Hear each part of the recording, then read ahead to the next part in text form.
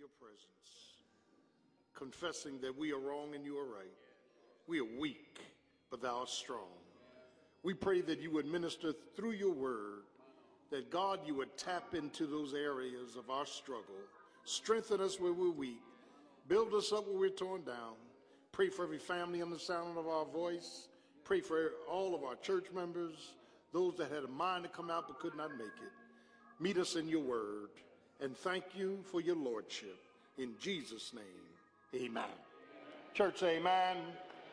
Church, amen again. What a song. What a song. Praise the name of the Lord Jesus Christ. Amen. Sometimes God will use crisis or circumstances that are not conducive to, amen, our way of happiness to show us, to point out the priorities of our lives. Isn't that right? I want to really thank all of you for being here this morning. And if none of you showed up, I was going to preach. In the name of Jesus. I am committed to the person of Christ. Can I get a witness? And God is an awesome, awesome, awesome God. Praise God. Now, I have staff out here. Let me throw this over the pulpit. Staff, I'm going to allow you to be dressed down all week. Then you're dressed down on Sunday. Amen. Praise the name of Jesus. See, I get a hand clap for stuff like that. Amen. And pray for Pastor Juan Peterson. His mother went home to be with the Lord. And the homegoing is Wednesday. I'm officiating at his church. Amen. He's my heart. And we thank the Lord again, from whom all blessings flow. Today, we'll be in John chapter 13. John chapter 13. John chapter 13. And I want to focus on verse 7. When you get it, say amen. John chapter 13, verse 7. What I do thou knowest not now, but thou shalt know hereafter. What I do thou knowest not now, but thou shalt know hereafter. The inference of this verse means that God has orchestrated and programmed things for our lives that will make no sense to us now. But later on, we'll understand, amen, why God did what he did, when he did it, how he did it, and through whom he chooses to do it. My operative C this morning is Compassion Part 1. Compassion Part 1, a love that liberates, a liberating love. Compassion, compassion, compassion, compassion Part 1. God's concept of love is clearly, unequivocally, one of the greatest manifestations of his character, compassion, and comfort. Whereas man's concept of love has become misdefined, misdirected, and even misused, as we think that love is a personal fulfillment through one's feelings and a solution to one's frictions. But God's love has nothing to do with feelings. God's love is about function. And one of the deepest things is, as we listen to the music of the world, love gets mangled. Yeah. What does love have to do with it? It's just a second-hand emotion. Some say love is money. Some say love is sex. Some say love is me getting my way. Yeah. Some say love is no arguing and no disagreements. And we have a plethora of definitions from the world about love, all of which are wrong. When we begin to look at the Bible, which is the mind of God through the Word of God, by the Spirit of God, we start discerning that God's love is extraordinary. It's something that cannot be manufactured within us. Yeah, that when we begin to look at God's concept of love, it always begins with grace. And grace, God's riches at Christ's expense. Grace is giving us what we don't deserve. Can I get a witness? I know some of you are sitting out there and some of you think that you deserve to be loved and you're already on the wrong train.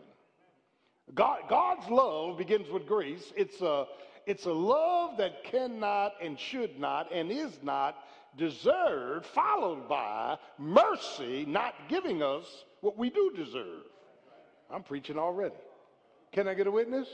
And so when we start to look at God's concept of love, it's not only grace and mercy, but it's sacrificial in nature, meaning listen to me, God's love costs you nothing.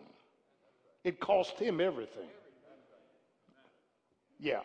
That as we survey, as we look at, as we examine, as we analyze this matter of love, his faithfulness to his people, his supporting and supplying our every need, amen, his fixing of our fractures, his superior oversight of our obstacles, which brings about a peace driven by a power coming from a person involving his principles, we start to understand, part one, that God's love is extraordinary.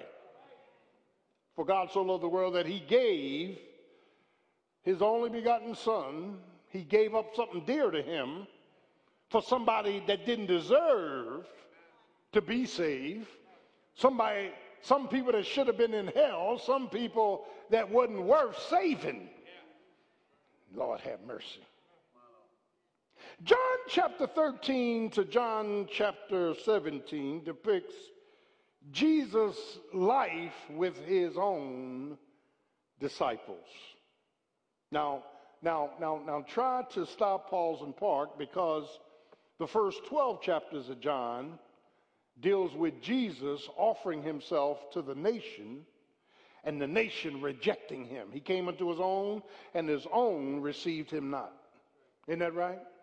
But when you get to chapters 13 through 17, that's why we call it part one. When you get to chapter 13 and 17, it's no longer a public ministry. Now it's a private ministry. He's only focusing on his 12 disciples. Are y'all getting this?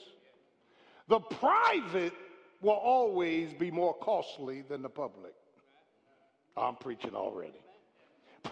Publicly, when I come in here, all I got to do is speak to you and shake your hand and hug you, and that's it. But private, I got to work overtime. Private, I got to navigate through attitudes. Private, I got to forgive what offended me. Privately, I'm preaching up in here. Privately, I got to put aside things that bothered me years ago. And when you look at this context of chapters 13 to 17, Jesus moves away from the public ministry into the private ministry with those who received him and serves, amen, as a farewell night. Mind you that chapter 13 through 17 consists of one day. Meaning, in a day or a day and a half, Jesus is going to be crucified. He wants to spend this private time with his disciples And he wants to give his instructions and give his farewell to them. And in this chapter, we will see him defining love with an attitude, demonstrating by an action, and declaring by a specific and powerful approach. What a chapter that I see gearing up 5 critical components of Jesus' compassion. Now I was saying this morning that you don't fall in love, you grow in love. You learn how to love. Yeah, you learn. And the problem with most of us, coming out of the world, we thought we knew everything about love. And we didn't even touch the surface of love. Can I get a witness? Everything we thought we knew was wrong. Everything we felt was right was wrong. That God's love is not like our love. Our love is fickle. Our love is predicated on us feeling something. Do I have a witness? God's love is discipline. God's love is a function. God's love, amen, God sends the love out knowing that, amen, sooner or later things are going to work their way around, and the love of God is a fact. It's a positional fact that God loves mankind. He's so loved. He's so loved. And the word so means it deals with specificity of position. He so loved the world that he was willing to break the fellowship of the Godhead and give up Jesus to die on a cross for sinners. I see in this chapter 5 significant components that I believe reflect what love is all about. My God. For some of us in the world, love was looks, love was shapes, love was money, love was how you made me feel. Love. I found love on a 2-way street and lost it on a lonely highway. Lord have mercy. Amen. Love makes the world go round.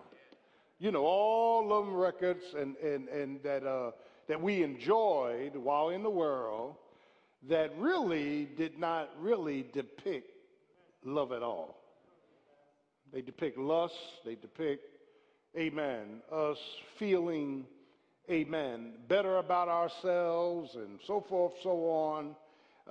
One-night stands, amen.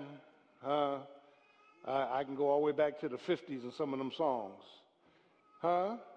Yeah. Will you still love me tomorrow? I'll let you take a guess at what that was about.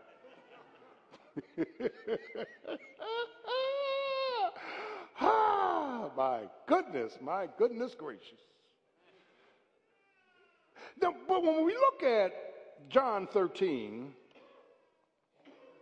first, love is, now listen to this, it is an ability to see the needs of another. Now, go back to chapter 13, verse 1. Now, before the feast of the Passover was when Jesus was crucified on the cross, when Jesus knew, as the Lamb of God, when Jesus knew that his hour was come, that he should depart out of this world unto the Father, having loved his own, which were in the world. Now listen to this. He loved them unto the end. The word end, teleos, means he loved them perfectly all the way to the end of his life. No flaw, no blemish ever of him not loving them. I want you to see that it's an ability to see or perceive the needs of another. It's an aptitude. It's a learning. First Peter 3 says to husbands, study your wives. Make them a course. Make them a curriculum that you're studying them. And listen to this. He's talking about that God, listen, God sees, and to see is synonymous with know. God knows us. God sees us. He saw Adam walking in the garden. Said, Adam, where are you? He said, I'm naked and I was scared. Who told you he was naked? God saw Adam. God sees the wicked every day. Isn't that right? God is omniscient. Listen, he knows everything. Why is it that we cannot see or perceive each other? And I'll tell you why. Because we're not the priority. When it's the priority, we see the need. There are a lot of parents that get caught up in their children. They know what their children need, but they could care less what the husband or wife need. I got one amen. Let me try it again. You know why? Because that's important to you. What your kids need. You're on the phone every day with them, dealing with their needs. And here's your mate that's been in the bullpen for 25 years and can't get a chance to start.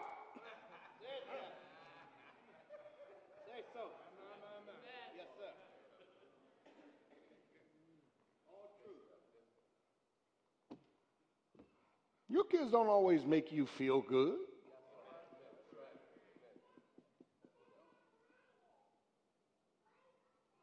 But what we see here is that God wants us to see or perceive the needs of another.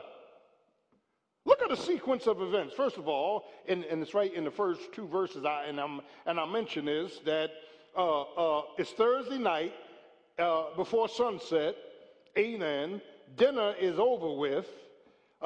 He's on his way to the Garden of Gethsemane and Satan has put into the heart of Judas Iscariot. Come on now. Supper being ended, the devil, verse 2, has now entered into the heart of Judas Iscariot, Simon's son, to betray him. Look at the stuff he's dealing with. Jesus, knowing, don't miss this, that the Father, verse 3, had given all things into his hands and that he was come from God and was going back to God. Interesting. Jesus understands this division of time. He's on the timetable, my hour. The decoy, deception of Satan in Judas Iscariot to betray him. The declaration of his divinity. Look, please don't miss this. It says, Jesus knowing, verse 3, that the Father had given all things into his hands. Don't miss that. He has divine ownership of everything. Everything. Turn to your neighbor and say, everything's in his hands. Everything is in the hands, of Jesus. Everything. Your outcome, can I get a witness, is in the hands of Jesus. Your rising, your dying, whatever it is, it's in his hands. And what Jesus is teaching us distinctively is that we must learn to study, learn, have aptitude, and see what others need. Now, how do I see it? I see it because I'm praying. I'm praying for perception. Lord, give me perception as to what this brother or sister needs. I don't know. I don't want to guess the wrong thing. We need to understand we need to know what our kids need. Do I have a witness? That we need to be tuned in, amen, to their needs. Our views, our values, our visions are not what God wants you to use. Our attention, our appreciation, our applause, our acceptance is not what God wants you to use to determine what somebody else needs.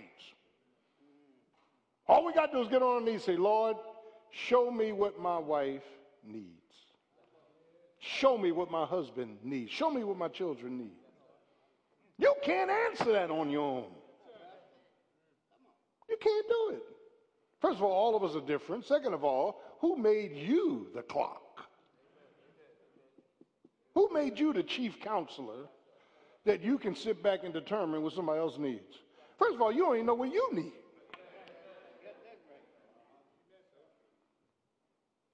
The fact of the matter is, it's an ability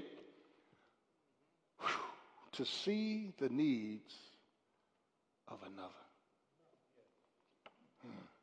My God. Lady told me 15, 20 years ago, she said, you know what? The only time I get hugged is when I come to St. Matthew's.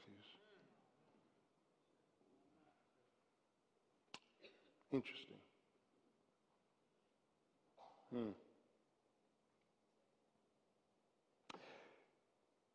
It's an ability to see the needs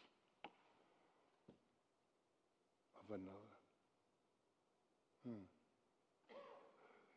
You remember when Paul in the book of Acts, chapter 16, Paul and Silas was traveling on a missionary journey, and in the middle of the night, the Spirit came to Paul and said, no, you're going the other way. Remember that?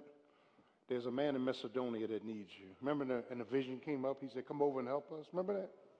And Paul diverted his direction to go in another direction. And listen, Paul ended up in jail by being in the direct will of God. Because as he went into, Philippi, it was a girl, soothsaying girl. She was demonized. And he rebuked the demon out of her, and men were using her to make money. And they threw Paul in jail. Remember that? And while Paul was in jail, God sent an earthquake at midnight. Remember midnight? God sent an angel at midnight to break the jail open, and the Roman guard who was guarding Paul saw that his chains broke and got nervous and started to take a sword and kill himself, because any guard on duty that lets a prisoner escape, they was going to die. And Paul said, do thyself no harm. We're all here. Remember that? We're all here. And the man said, what must I do to be saved? Paul said, believe on the Lord Jesus Christ, and if your family believe too, you and your family will both be saved. Didn't he say that? In the name of Jesus. That is, Paul could see. Lord have mercy. When Peter and John was walking in the book of Acts down the street, and a man that was crippled was sitting there and said he was begging for money, and Peter looked at him. Peter could see what the man needed. Peter said, silver and gold have we none, but such as we have, in the name of Jesus, get up. And Luke is in the third person because Luke was a doctor. Luke said the man leaped and got strength in his ankle bones. It's God's ability for us to see the needs of others. When God calls a pastor, he gives a pastor a vision for the needs of that people. Yes, he does. It's seeing the needs of others. Not what you think they ought to have. Here's what I'm giving, take it or leave it. No, we got to see, because God's going to surprise you. What you think that person don't need, they may need. And it may be very simplistic. Can I get a witness? Maybe they need more of a compliment than a criticism. Maybe they need your help and not your harshness. Maybe they just need to be heard and not you hurry them away. Seeing the needs of others. Look at the second thing that comes right out of the text. Love is an ability not only to see, but to submit to the needs of others. An attitude of liberating another. Look at verse 4. He riseth from supper. Look at the distinction. Supper's over. And here it is. He lays aside his garments. Now, metaphorically,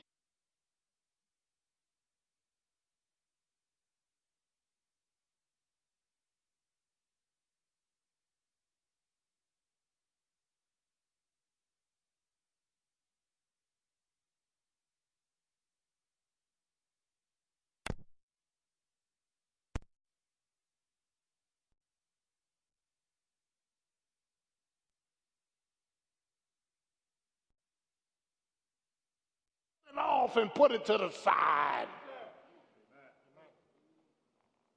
Your self-import, your sense of importance, your sense of intelligence. He laid aside, and I don't ever like anybody theologically saying that Jesus gave up powers. Jesus ain't never give up no powers. Jesus never lost any powers. You got to be careful with this language theologically. Jesus laid aside. It was a movement where he would not exercise his rights as God. He emptied out his rights. He laid aside his garments of glory, his robes of reason, his self-import, his rank. Our submission to God, if we're going to help others, if we're going to love another, we got to subtract something from ourselves. Our self-worth cannot be our reasoning. Yeah. Look what it says. He laid aside his garments. Just metaphorically. Lay aside. How much do you have to take off to be less important? How much do you have to set aside for others to feel comfortable around you? And the next phrase in verse 4 is, and he took a towel and girded himself. All this is under the guise of his submission. What Jesus had to do to love us. Because he's all God and all man. 100% God, 100% man, hypostatic union. He never diminished nor lost any God and any man. When you theologically look at the person and work of Jesus Christ, and we don't have time to do it now, but when you theologically look at Jesus, things become obvious. Like when he was on the cross. He's on the cross with the 7 last words that we typically hear on Good Friday. And you got to have a Good Friday before you have Easter. Good Friday is suffering, Easter is sufficiency. And child of God, when you look at those 7 last words, they are phenomenal. Listen what he says, and I'm not going to quote all 7, but he says, Father, meaning that there's another person in the Godhead that's separate from himself. We call it the Trinitarian God. He said, Father, listen to this, forgive them because they don't know what they're doing. My God. Forgive them, for they don't know what they're doing. And he goes on to say things like, I thirst. He goes on to say things. He looks at Mary and says, woman, not mother, but woman, behold your new son, John. John, take care of Mary. I'm leaving here.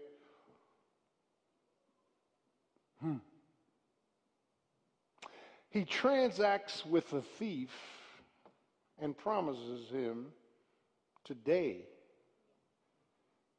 you shall be with me in paradise. Now, the theological proposition there is this.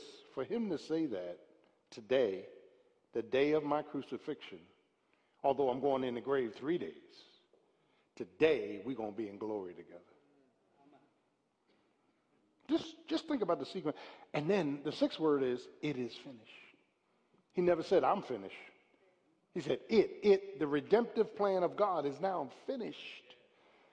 And listen, the seventh word brings everything out.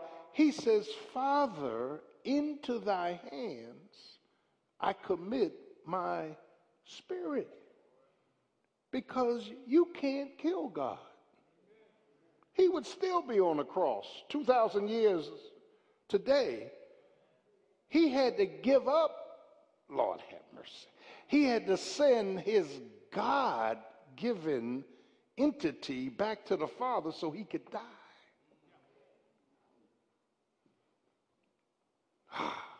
You can't miss that. And that's not logical for us. That's not logical for us to even think that way. But when you look at this, he took a towel, he girded himself. I need to become a doulos. I need to become a slave. I need to become a servant.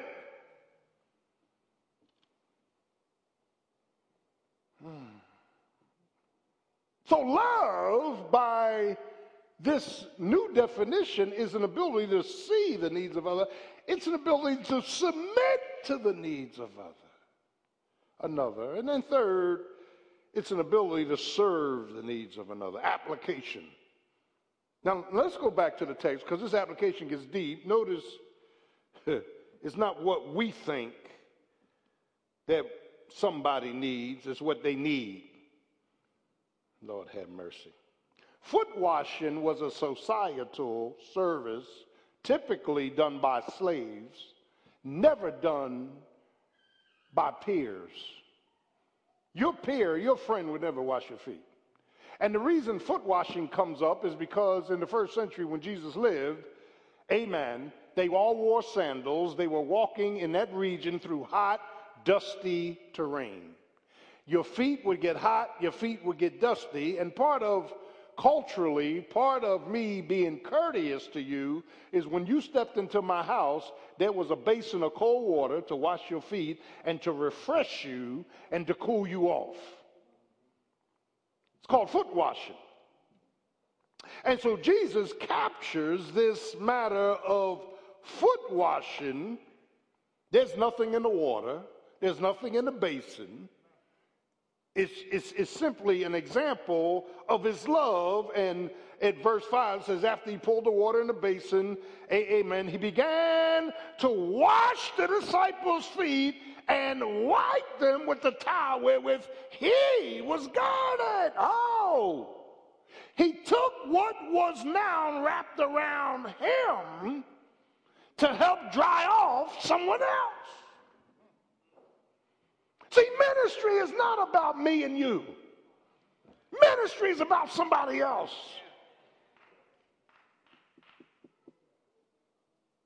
When you serve and submit and see the needs of others, it's not that you walk away with gratification. It's that they walk away with gratification. What can I do to serve you? In fact, the word minister and deacon, diakonos, both mean servant.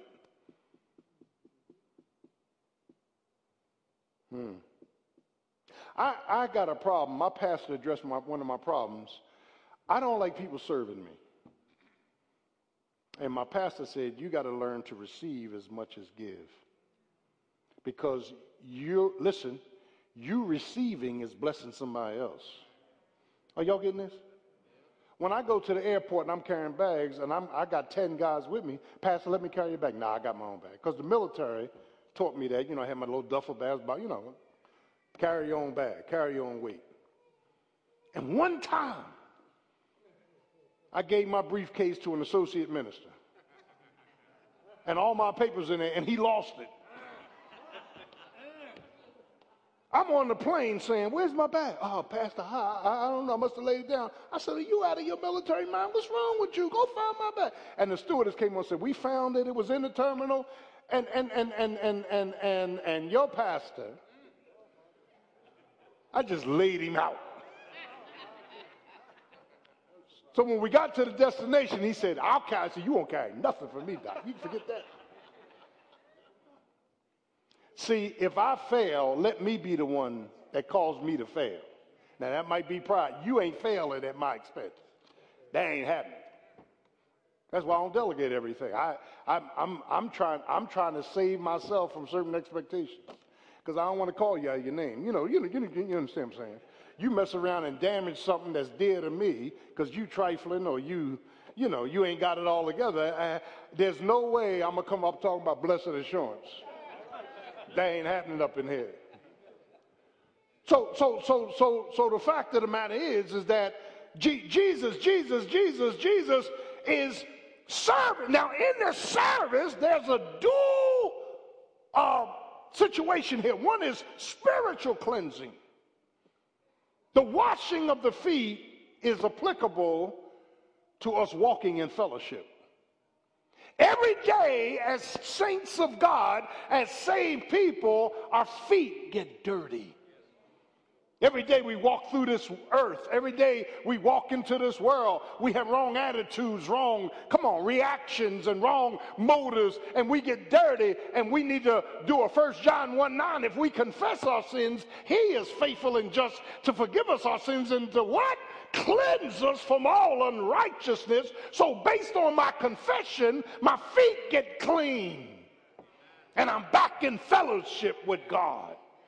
Oh, I wish I had a witness up in this place.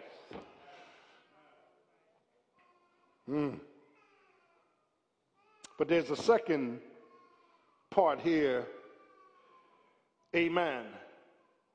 As the story unfolds, I want you to see this. There is a cleansing dimension, but then there's something else that's ready to come up as Jesus is serving them, as Jesus is washing their feet. Amen. That has to be differentiated from salvation, which is an atonement, a complete justification, imputed righteousness, and positional sanctification, where we are saved by the shed blood of Christ. You got to differentiate the two. The world does not confess their sins for fellowship. They confess them being a sinner and trusting Jesus for relationship. Are y'all getting that? Only saints can come boldly to the throne of grace and confess their mess to a Savior who's merciful. Do I have a witness? I want you to see how we're almost done. I want you to see the fourth imperative here, that love is an ability to suffer for the needs of others. If you ain't ready to suffer, you are not going to love anybody. You got to be ready to suffer. It's an absorbing of personal pain. Now, please pay close attention to what Pastor's getting ready to read. Let's go back up to verse 7, our text. Jesus said, listen to me, guys. I know this stuff is throwing you for a loop. What I'm doing now, you do not know. But hereafter, you will know. Meaning that revelation is progressive. Yeah. Enlightenment is progressive. We might learn something years ago, but are not enlightened to years in the future. Principles of Almighty God.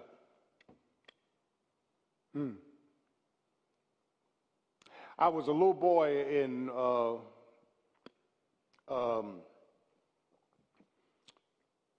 Bible, what do they call it? No, not Sunday school. Vacation Bible School as a little boy, and we had to sing a song. Jesus loves me, this I know, for the Bible tells me so. Well, we just said the words. Yeah, but those words were paramount in truth. Those words came to mean a lot. That I was trained as a child that if nobody else loves me, Jesus loves me. if mom don't love me, if pop don't love me, if church don't love me, Jesus loves me. See, that's that early biblical foundation your children need, because the world's not going to love them. Their friends are not going to love them. Come on now. If you walk out that door today, you need to know that Jesus is the lover of your soul. He loves you more than you could ever ask to be loved. His love is greater than your sin. His love is greater than your understanding. His love is greater than anything you could ask of him. Notice the suffering in silence. Verse 8, Peter said unto him, thou shalt never wash my feet. Now, here go Peter. Let's give Peter some credit. You know, Peter's the man. If nobody else say nothing, Peter's going to say it. Lord, you'll never wash my feet.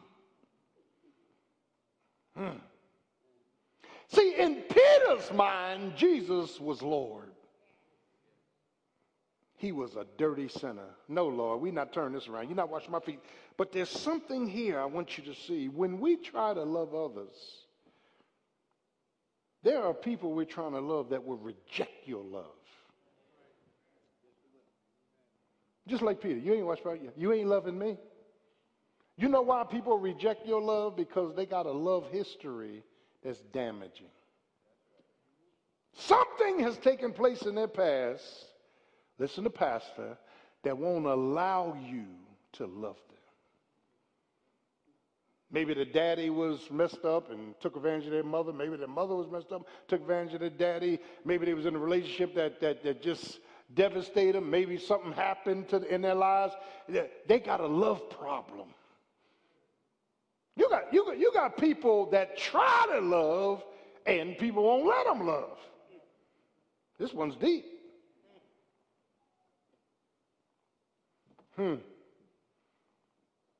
He rejected Jesus from washing his feet. Some of us reject love because we don't like ourselves. Our self-image has been damaged. Our history has been horrible. We're messed up on the inside. So even when I try to love you, you reject it. When I try to do what's right, you reject it. It ain't good enough. Don't you ever believe this doesn't exist. It does.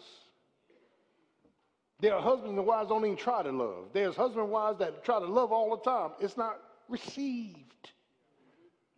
Are y'all getting this?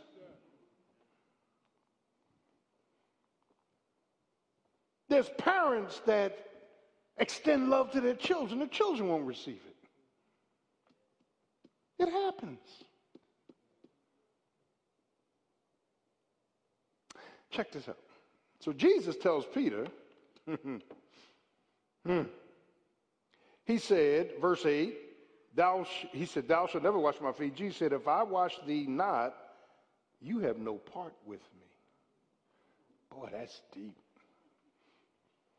So Peter, the extremist, says, well, don't only wash my feet, give me a bath. He crazy, isn't he? Peter's crazy. Everything Peter did was crazy, and yet he's God's leading disciple. Every time you see a list, his name is first. Peter's crazy. Here they go in the Garden of Gethsemane. Jesus is a stone throw away. Jesus is praying and said, can you not just stay awake 1 hour while I'm praying? He's praying and sweat like drops of blood are falling from his brow. He's praying, and all of a sudden, all these Jewish soldiers come in the garden, and they got their swords drawn. They say, who is Jesus? And Jesus said, I am he. Bible says they fell back. And when they went to grab Jesus, Peter pulled out his switchblade and cut off Malchus' ear. Malchus was a high priest. Cut off his ear. The Bible said cut the ear off. And the ear fell on the ground. And Jesus reached down and picked up the ear and put it back in place. Every blood vessel, every corpuscle was perfect. Y'all ain't getting this. You know why he can do it? Because he can fix your fractures too, because he is God. He can put everything back in its proper place. So when something gets out of place, all you got to do is call on Jesus and he'll put it back in proper place. My mind is messed up. I'll put it back in place. My emotions are messed up. My heart is messed up. My mouth is messed up. I'll put it back in its place.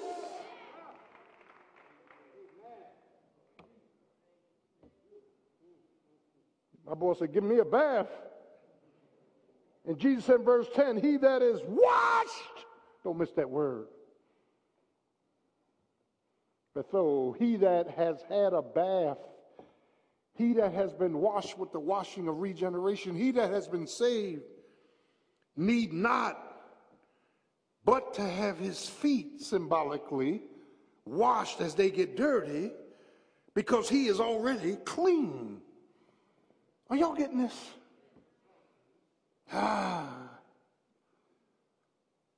And he goes on to say, but all of you are not clean. Talking about Judas Iscariot. The interesting thing is, verse 12, so he washed their feet and had taken his garments and was sat down, and he said, know ye what I have done to you?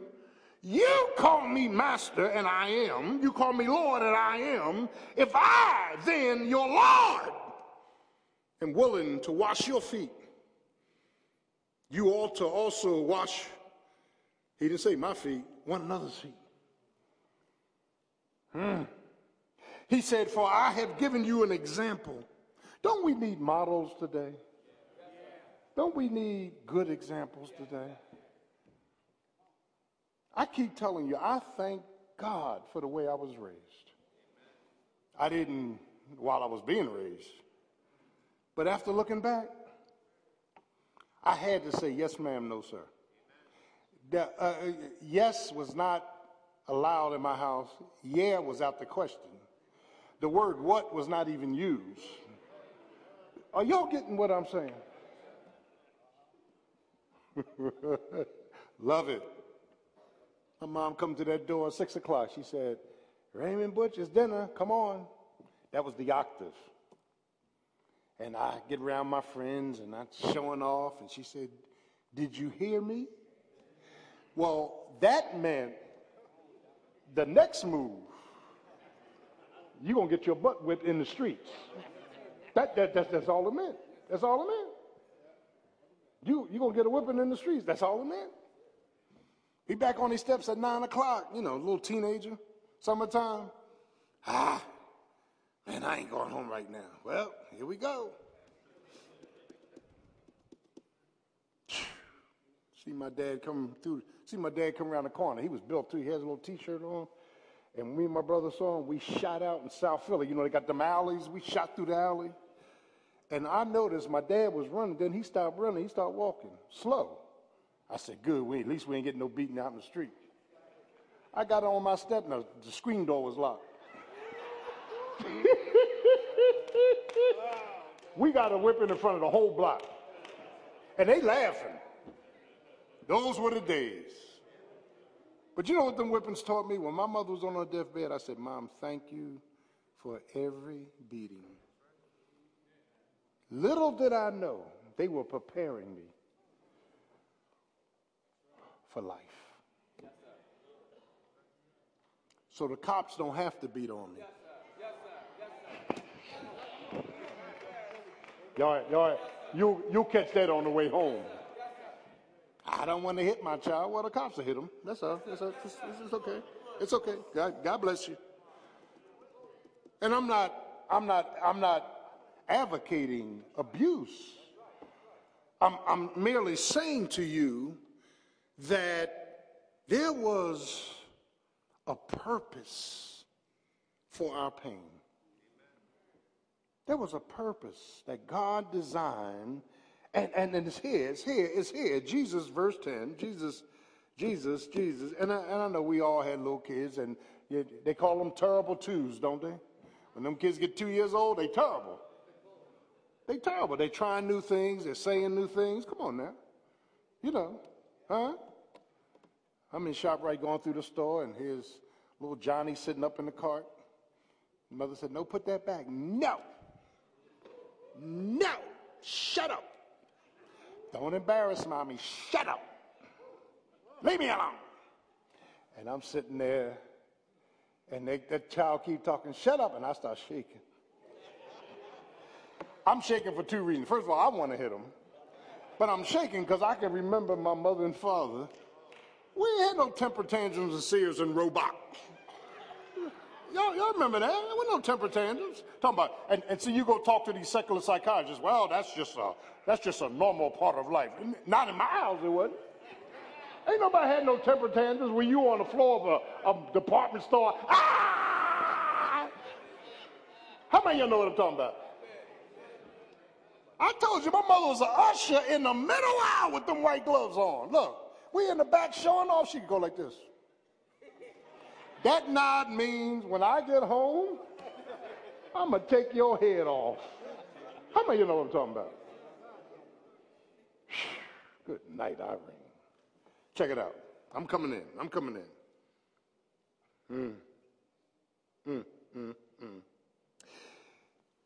So Jesus talks about this suffering even when they reject. And finally, look at this. Love is an ability to sacrifice for the needs of others. It's absorbing pain. First, there's a sacrifice of giving. Verse 34, go way up to 34. A new commandment. Now, they already had Moses' 10 commandments. They had the Decalogue. They had 34 instructions from the law. He says, I'm going to give you a new commandment that you love one another. How, Jesus? As I have, here it is, love you.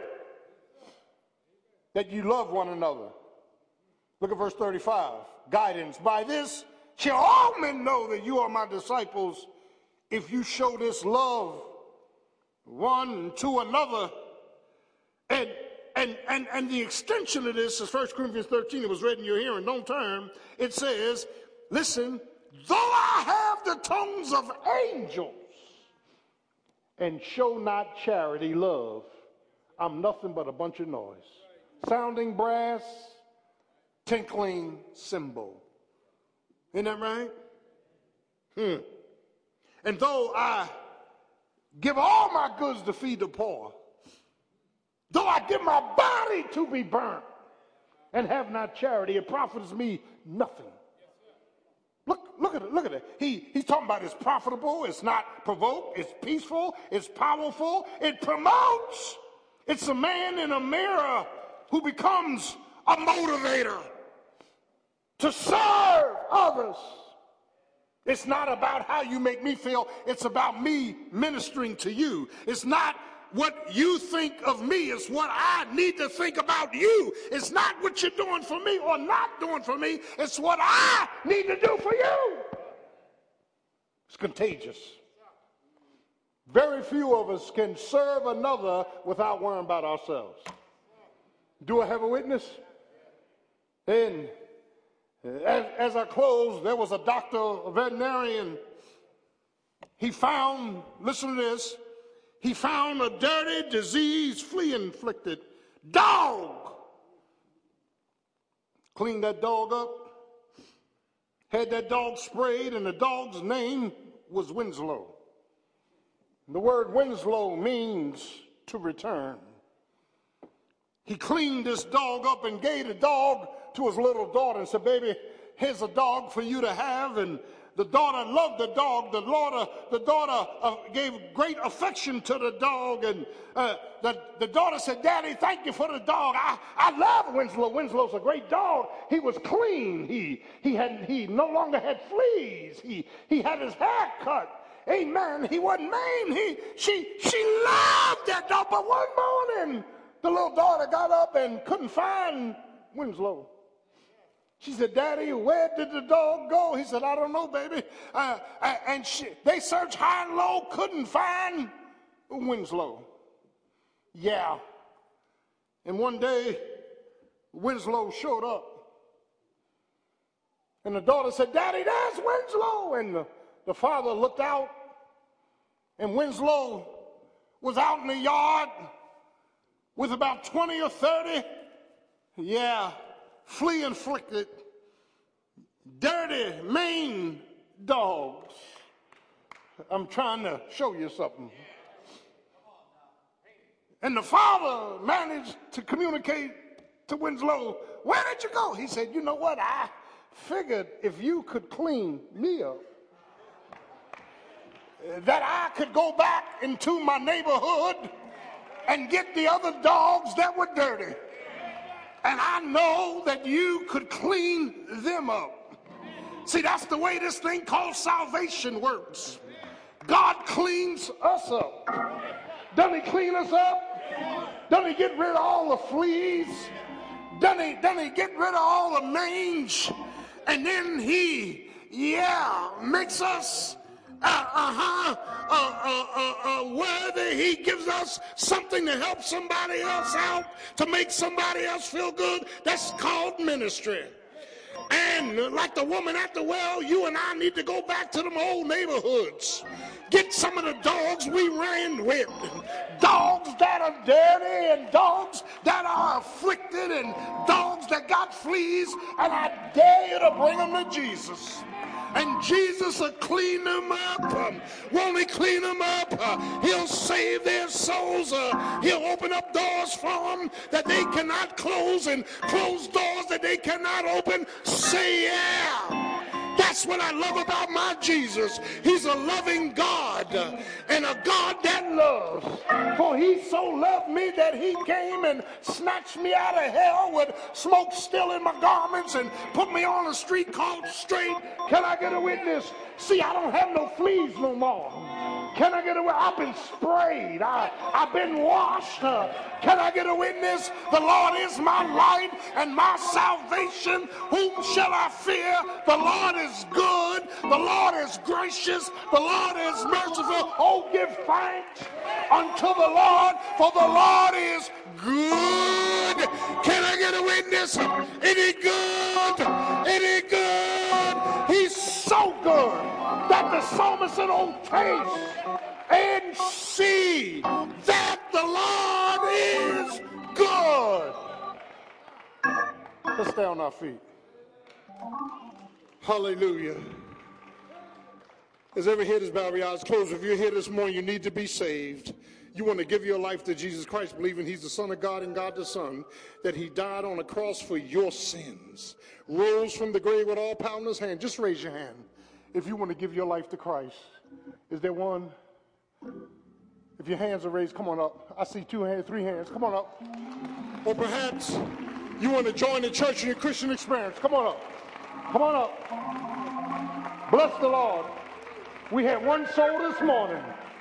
Bless the Lord. Thank you. Thank you so much. Stand right here. I see. Come on, young man. Come on.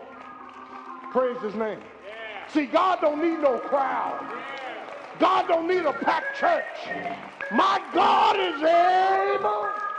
Is he able? Thank you. Is there another back there? Bless his name.